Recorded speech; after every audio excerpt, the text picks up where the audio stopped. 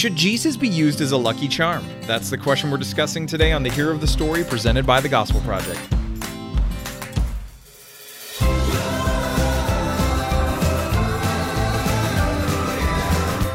Thanks for joining me for today's episode of the Hero of the Story, a podcast to help you explore the big story and big truths of Scripture. I'm Aaron Armstrong, and with me is Josh Hayes. Josh, how's it going, man? Hey, doing well, Aaron. Now that you mentioned Lucky Charms, I'm all of a sudden hungry for some cereal, some Saturday morning cartoons. Well, you know, it is nearly Lifeway lunchtime, so that kind of makes sense. I guess we can justify it somehow. Any excuse to eat Lucky Charms is a good excuse, or is a valid one. Absolutely. So today we are in our zigzag through Acts and the epistles. We are zagging, I believe, back into Acts. So we've been out in the epistles for a couple of weeks. We're coming back in at Acts chapter 19, and we are going to be discussing one of my favorite moments in Acts in this week's episode. But Josh, how about you get us started with a little bit of context on what we are going to be talking about? Right. So I guess we're back to zagging. We zigged. Yes. Back when we were in the epistles. So last week, we've been in the Acts narrative. So we're in Acts 19, and so Paul has been following up with various churches in different areas where he's proclaimed the gospel, planted churches, and so we're seeing him in Acts 19 on his third missionary journey, and this journey took him mainly, as we mentioned, to many churches that he either planted or sought to minister to during that time of his first and second journeys. And so he continued to revisit these places to follow up, see how they were doing. It's really a good model of discipleship to know that it's not over once you lead people to Christ, once you give them a clear understanding of the gospel, that there's more work to be done. Mm-hmm. And as he revisited these places where he had planted churches or proclaimed the gospel in some manner, he sought to evangelize new people even. So it shows it's not really an either or. Do you do ministry with people who already follow Christ, or do you concentrate on non-believers? Well, in Paul, we see him doing both. We see him engaging those who have yet to hear the gospel and come into sustained contact with the Christian community. But we also see him continue to lead and teach those who had begun following Jesus. Yeah. So what we're going to do is we're going to do what we typically do, which is read the passage, and then we'll ask a few questions. So here is Acts 19, verses 1 through 20. So while Apollos was in Corinth, Paul traveled through the interior regions and came to Ephesus. He found some disciples and asked them, "Did you receive the Holy Spirit when you believed?" "No," they told him. "We haven't even heard that there is a Holy Spirit." "Into what then were you baptized?" he asked them. "Into John's baptism," they replied. Paul said, "John baptized with a baptism of repentance, telling the people that they should believe in the one who would come after him, that is, in Jesus. When they heard this, they were baptized into the name of the Lord Jesus. And when Paul laid his hands on them, the Holy Spirit came on them, and they began to speak in tongues and to prophesy. Now there were about 12 men in all. Paul entered the synagogue and spoke boldly over a period of 3 months, arguing and persuading them about the kingdom of God. But when some became hardened and would not believe, slandering the way in front of the crowd, he withdrew from them, taking the disciples and conducted discussions every day in the lecture hall of Tyrannus. Then this went on for 2 years, so that all the residents of Asia, both Jews and Greeks, heard the word of the Lord. God was performing extraordinary miracles by Paul's hands, so that even face cloths and aprons that had touched his skin were brought to the sick, and the diseases left them, and the evil spirits came out of them. Now, some of the itinerant Jewish exorcists also attempted to pronounce the name of the Lord Jesus over those who had evil spirits, saying, "I command you by the Jesus that Paul preaches." 7 sons of Sceva, a Jewish high priest, were doing this. The evil spirit answered them, I know Jesus, and I recognize Paul, but who are you? Then the man who had the evil spirit jumped on them, overpowered them all, and prevailed against them, so that they ran out of the house naked and wounded. When this became known to everyone who lived in Ephesus, both Jews and Greeks, they became afraid, and the name of the Lord Jesus was held in high esteem. And many who had become believers came confessing and disclosing their practices, while many of those who had practiced magic collected their books and burned them in front of everyone. So they calculated their value and found it to be 50,000 pieces of silver. In this way, the word of the Lord spread and prevailed. So you can see why I enjoy this passage so much already here. But before we get there, let's dig in and ask a few questions of it. So, Josh, how about you kick us off with the first one? Sure. I'm still trying to get over the phrase naked and wounded. Yes. When that happens, you know your night's gone wrong. You know you're in a bad place if that's how you're being described. That's a rough night for sure.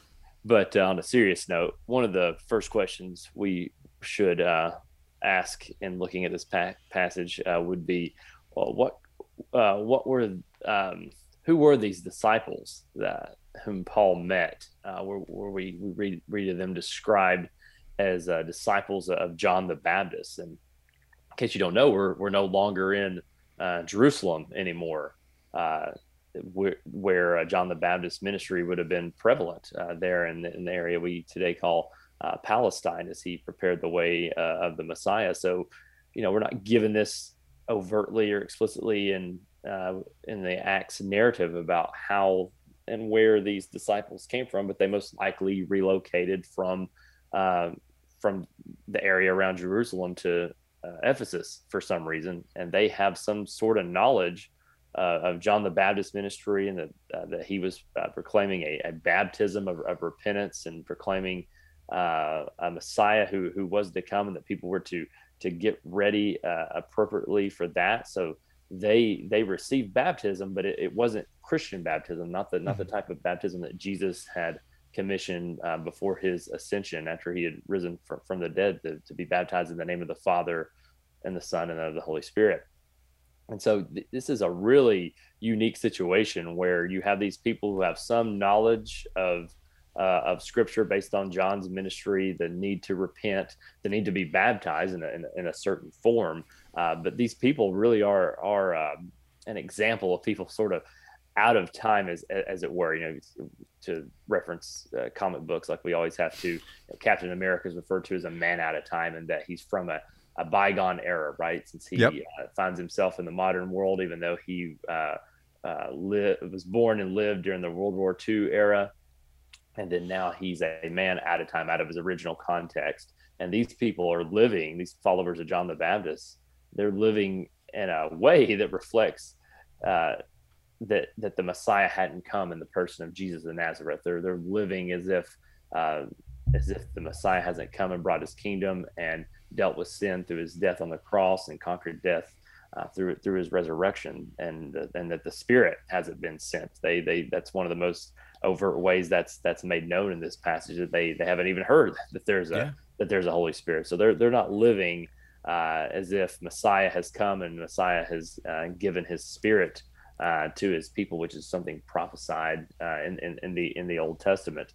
And so we're really seeing an example of how you can't take people's knowledge of the gospel for granted, and that they do have a right understanding of who Jesus is.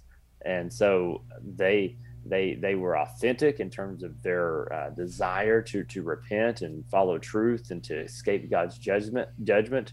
But their knowledge of the gospel, of what God had done to save sinners in Christ, was incomplete.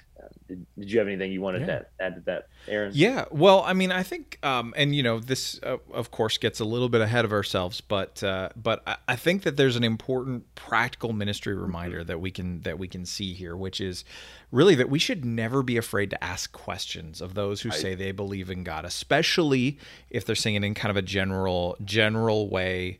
or if they are folks who are saying that they're Christians. I mean, think about the context that you and I live in presently, Right. where there is a bit of an air of, well, everyone's kind of a Christian because they're either because they're Americans or because they live in the South or because they go to church, Mhm. and so we can ask good questions about that aren't raising a flag necessarily, Mhm. but just asking questions about their experience. Like, so how were they saved? How did they meet Jesus? What is God teaching them through the Bible? And these things can be very revealing, Right. as we do those, because we can see whether or not someone actually is. Whether someone actually has genuine faith at all, or we can see where they are under discipled. And so it gives us an opportunity to share the gospel and to minister to others as well. Basically, to do as Paul did in this Mhm. instance. Another thing that happened is that, as you see, Paul continues in this passage to follow his pattern of first to the Jews, then to the Gentiles. And so he goes to the synagogue and he preaches there for 3 months, and he's seeing people come to faith. And then it says that there were a group that started to slander the way. Well, why would they do that? And so first, just as a quick reminder, the way was the actual original name for Christianity, and it picks up from what Jesus said about himself when he said, "I am the way, the truth, and the life." Jesus being the way, and so also referring to following the teachings of Jesus. So it's that both and aspect of it. Because you can't follow Jesus without without following his teachings, and you can't follow his teachings without following the man Christ Jesus. Right. So it's all encompassed together. But really, what it comes down to is that their slander was based in their hard-heartedness in their sin. Ultimately, they and this is just the reality. When we see opposition, genuine opposition, and by genuine opposition, I don't mean people are hostile to us because we're being jerk stores, Sure. and we really need to take our purchase from that store back and get our money back. But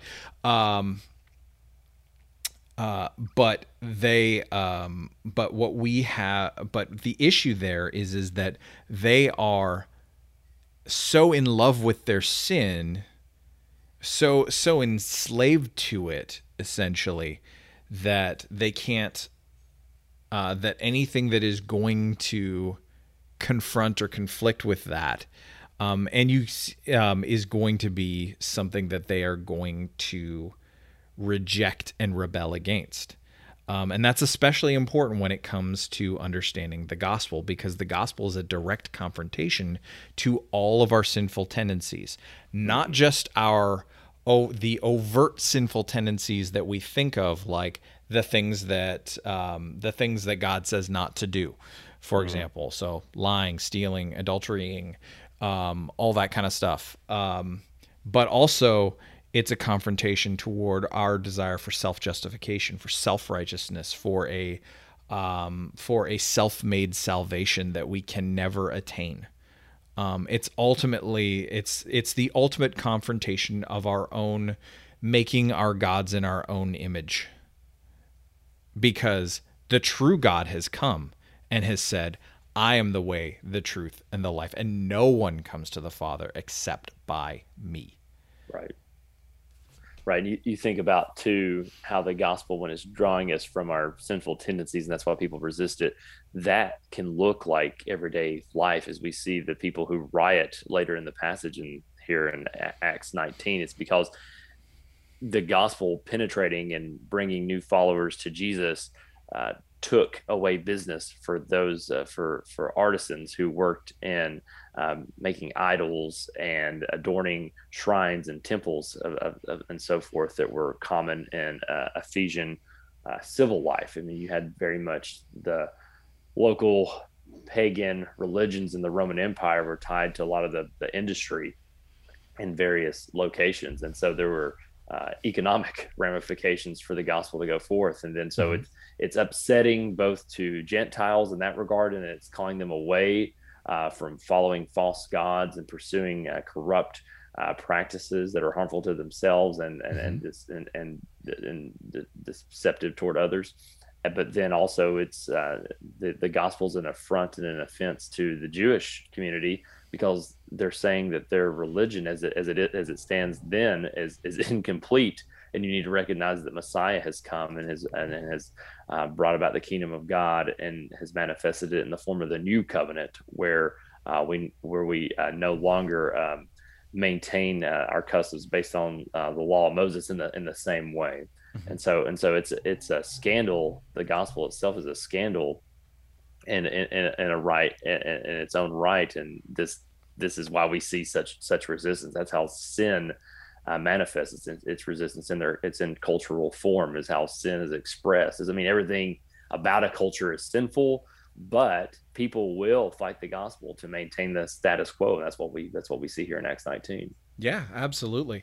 And I'm glad that you mentioned the riot that comes after all of this in Ephesus, because something that I was wondering is if Paul was a professional wrestler, and you know how they all have theme songs. Sure. And they got their walk-on music and stuff like this. Yeah. I feel like Paul's would be I Predict a Riot by the Kaiser Chiefs. That just feels like it would be fitting for him, because wherever he goes, trouble ultimately follows, because he's sharing the gospel.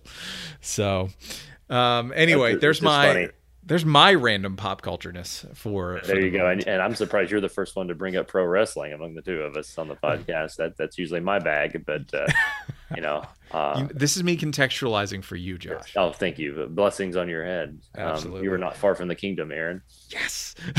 All right. So next question really is the one that is more or less at the heart of the question that led off this episode, of Lucky Charmism and and Jesus, which is, why would people who don't believe in Jesus try to exorcise demons in his name? And so this is one of these events that really highlights that spiritual warfare is the context for ministry and evangelism. That when we are sharing the gospel, we're not just trying to persuade people about what they believe, or to believe something or not to believe something. We are engaging in a battle between two kingdoms. Right. And so that is, so there's a depth to it that's a little bit more, and there's a cheap way of saying, of trying to approach Jesus. I mean, we've joked before we got started about Talladega Nights, the Ballad of Ricky Bobby, and how there's a scene when he's having an issue after an accident, and he starts screaming about being on fire, and he's saying, and he starts basically praying to everybody that he can think of, right, saying, "Save me, Jesus, save me, Buddha, save me, Jewish guy, save me, Tom Cruise, save me, Oprah." And he's just hedging his bets. And so this is the way that people approach Jesus, as if he's some sort of talisman or lucky charm or incantation. Mm-hmm. And that's the way the Sons of Sceva were doing this. But I love how in this passage it all just gets turned on its head, right? Like with the demon saying, "Oh, I know who Jesus is. And I've heard of Paul." Mm-hmm. And then just saying, "But who are you?" Basically saying, no. Yeah. And so there's a bit of a, because we tend to be very either dismissive of spiritual realities in the West, because we've been so conditioned by modernity to ignore spiritual realities, even in the church. we have had this problem that we can give lip service to these things, but there's this reminder that it's like, if we are in Christ, we are known by, not just by Christ, but we're heard of, we're aware of, made aware of within the enemy camp to varying degrees. Yes, that really drives home the seriousness that is this comes with being a Christian and doing ministry. We can't alienate ourselves or evade the reality that is the spiritual world, and that's just the inherent context in which we're doing ministry. And here in this passage, as you were pointing out, you have the sons of Sceva trying to invoke Jesus' name as if it were almost like a magical formula, as it were. And that was not something that was uncommon in Jewish practice in the first century, as we have records of what rabbis suggested as far as casting out evil spirits and just different sort of written conjecture about how spirits behaved and what's the best way to drive them about, and using different sort of recipes and rituals to get them to stop attacking or bother a person. And here they try to do that because they might have been, this would be from a Christian standpoint, but what might have stood out was how Jesus and the apostles, their ministries were reputable because they spoke with authority and power, and people who were publicly known to have had some sort of demonic oppression upon them, they were known to successfully exercise and cast out, drive away these evil spirits. So this would be something that would have attracted people of that kind of stature within the Jewish community. That we'll see if invoking Jesus' name will make ourselves more effective at influencing the spiritual realm. So that would have been an appealing power and influence to have had. And so that's what we're seeing here, and how dangerous that is. Yeah. And so for us, this is something that we should play with. People want to always make fun of the Christian mom or the church lady that's scandalized or nervous around Ouija boards, but there is some basis for that. It doesn't mean that the Ouija board is going to crawl out of the box at night and murder you in your sleep. But when you're trying to interact with this spiritual world, if it's real, as the Bible attests to it being real, well, it's not something that we should laugh at or treat lightly. So here we have an example, a more extreme example. It's not always this dramatic when we're doing ministry. But nonetheless, you're seeing a confirmation that spiritual warfare is indeed real. Yeah. And I mean, we also see just how God used even that to continue to elevate the name of Jesus, that God does not suffer that kind of foolishness lightly. And so specifically the foolishness of treating Jesus like a formula or a talisman or any of the other things. Right, basically treating it like a magical object, or him like a magical object, I should say. It being his name, him being a person. Yeah. So once again, people, no heresy.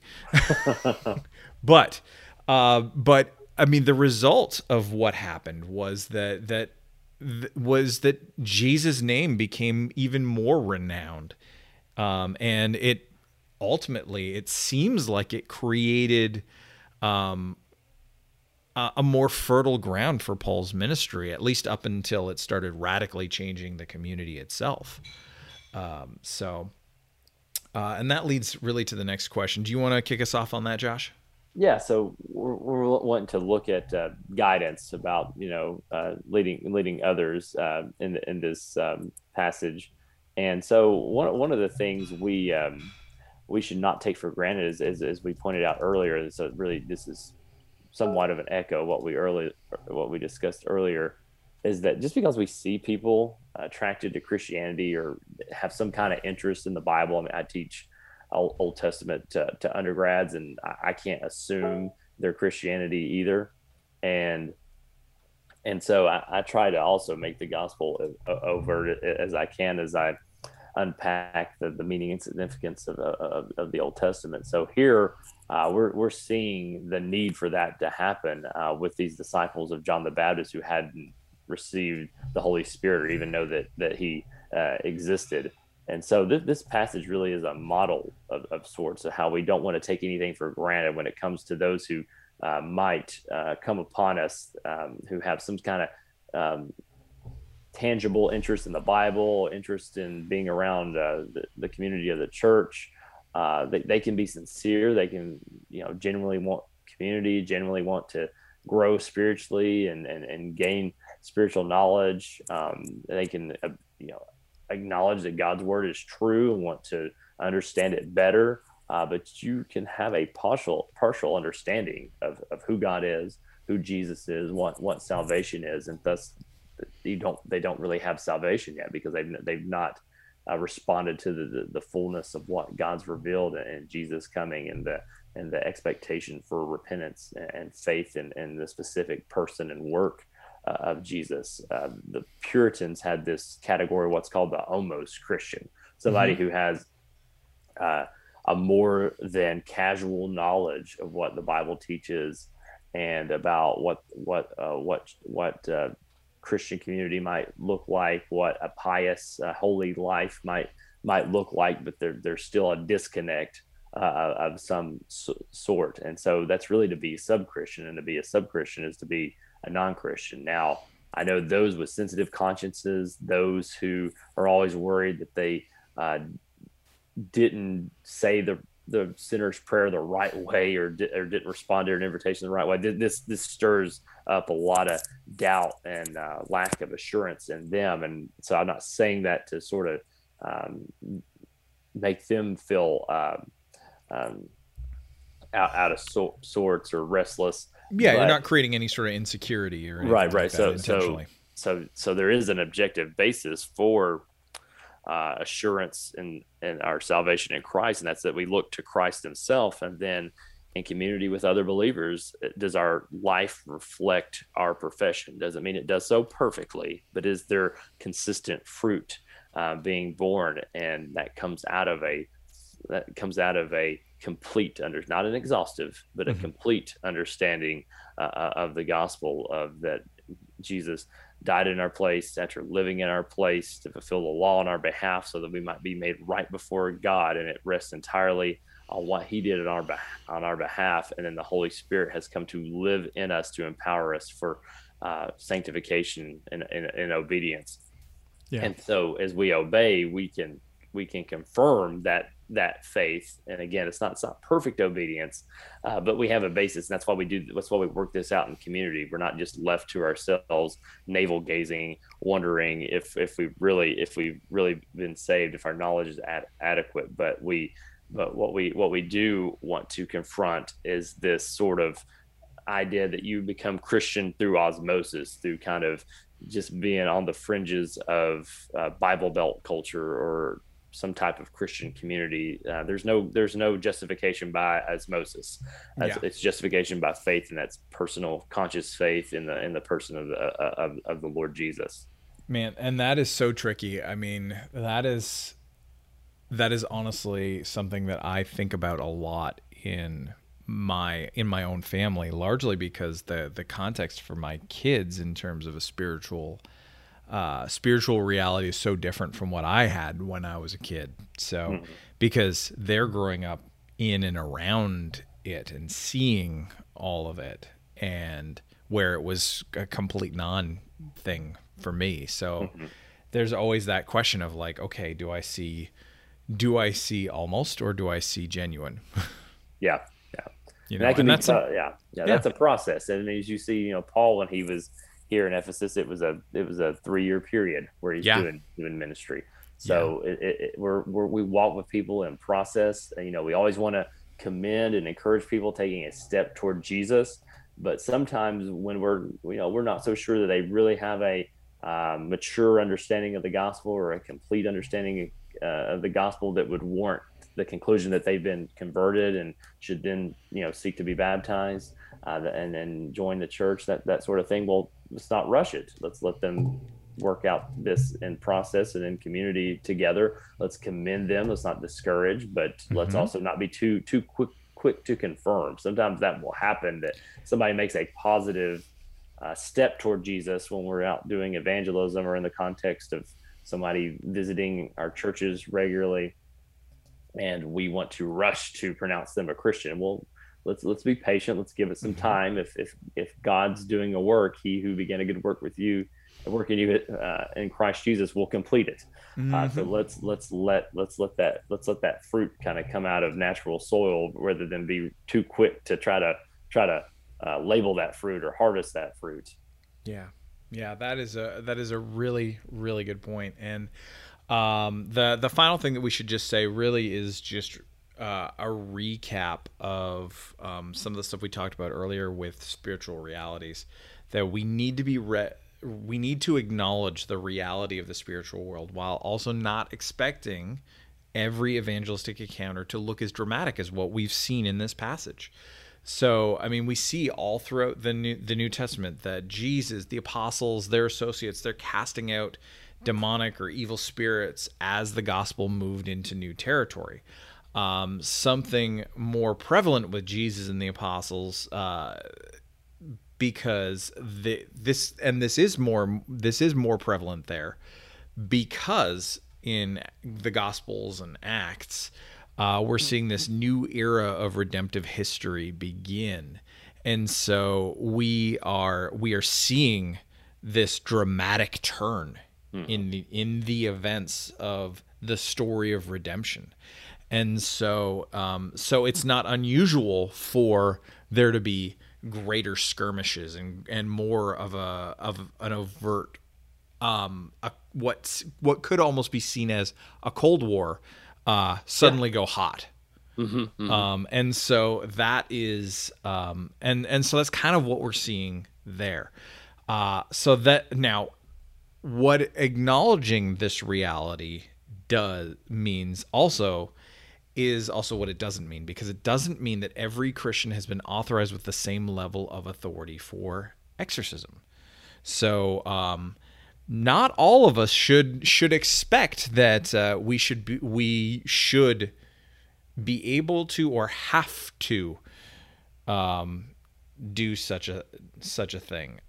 When First John gives the exhortation to test the spirits, he's thinking about that from a multiple perspectives. It's what is the source of this what is the source of particular teaching, but also, like, is this something that I can actually properly, like, if we're going into a supernatural category, is this actually something that I can handle on my own? And often the answer is no.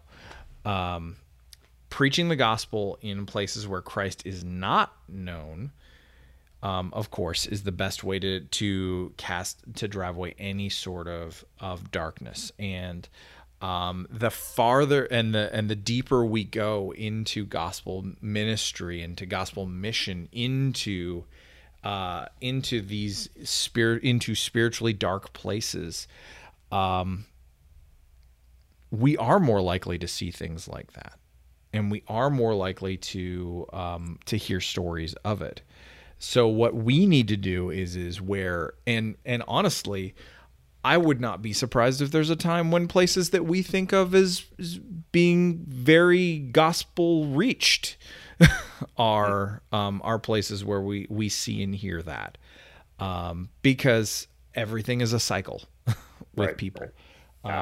We're prone to believe, then assume, then forget, then deny, then forget, and then we have to start all over again. That's the pattern that we see all through the life of the Israelites, for example. But as we pursue the gospel, as we pursue people with the gospel, as we will see eventually these kinds of experiences either in reports or in our own lives. And when we do, we can actually be encouraged by that in some ways, because it means that the gospel's going forward. Yeah. And we also know that Jesus has authority over all of those things. Jesus Jesus rules and reigns right now. They know who Jesus is, and they know who they are in relation to Jesus. And they're not thinking they can beat him. The question is do they know us? And if we're in Christ, they do. So, don't go chasing demons. Right. Acknowledge the spiritual reality. Pursue people with the gospel. Yeah. That's what we need to do. Yeah. And that's a good word to end on. I don't want to convolute anything that you said, because I don't want to take away how it might be stirring people to contemplation and to action. One thing, just to kind of contextualize this passage, to us as Westerners, and as you mentioned, modernity's had such a effect on us as to not make us see things in spiritual and supernatural categories. We, very scientific minded in terms of explaining phenomena just on a natural basis, cause and effect, and there's good to that. And actually, a lot of scientific enterprise came from the Christian worldview that a rational God made the world, so the world behaves rationally. So it's not that it's bad to seek scientific explanation for phenomena, but if you were to have somebody from context somewhere in Africa read this passage, they're going to be less surprised and less scandalized by it. When you're in cultures where the worshiping of animal spirits or ancestors and things of that nature, worship practices where there's a lot more sort of ecstatic activity and utterances and chanting and things of that nature. This is not going to surprise them. This kind of report that's described in Acts 19 with the demonically empowered man overpowering the sons of Sceva, or the people in Ephesus becoming upset that their religious economic lives are being infringed upon by the gospel. They're going to be much more prone to be familiar with that sort of experience, and that's really where you see or where you hear about reports of tangible demonic activity, where spiritual power is prevalent in these places where the gospel hasn't penetrated. And so you hear more reports of miracles and that sort of frontline context sorts that would be analogous to the apostles and their associates going out to these new parts of the world with the gospel, where the kingdom is bursting forth on areas where it hasn't already. And then you have the demonic culture, the spiritual forces who have had taken captive these areas, really being loosed of their power, if we could put it that way. So we should expect to see it as the gospel goes forth in new ways in the context of the gospel acts narratives, where you're seeing a shift in salvation history, but then also as the gospel goes forth where Christ is not known, and where there's been people who have been in spiritual darkness for centuries. We shouldn't be surprised to see that there's a certain level of demonic or resistance on the spiritual side and that regard. And like I said, it's us being in the West, where Christianity's been the prevailing religion, and people have been influenced by modernity to an extent where the supernatural is not even a category for a lot of people. That just doesn't fit into their worldview. So that just doesn't seem to be where God is working in terms of confirming his presence and his activity. Whereas in parts of the world where the worldview is different, where they see spiritual authority derived and displayed through one spiritual power gaining influence over the other, well, then that God's using that in order to demonstrate the illicit power of the gospel. Man, that's a great note for us to end on. So let's call it for today.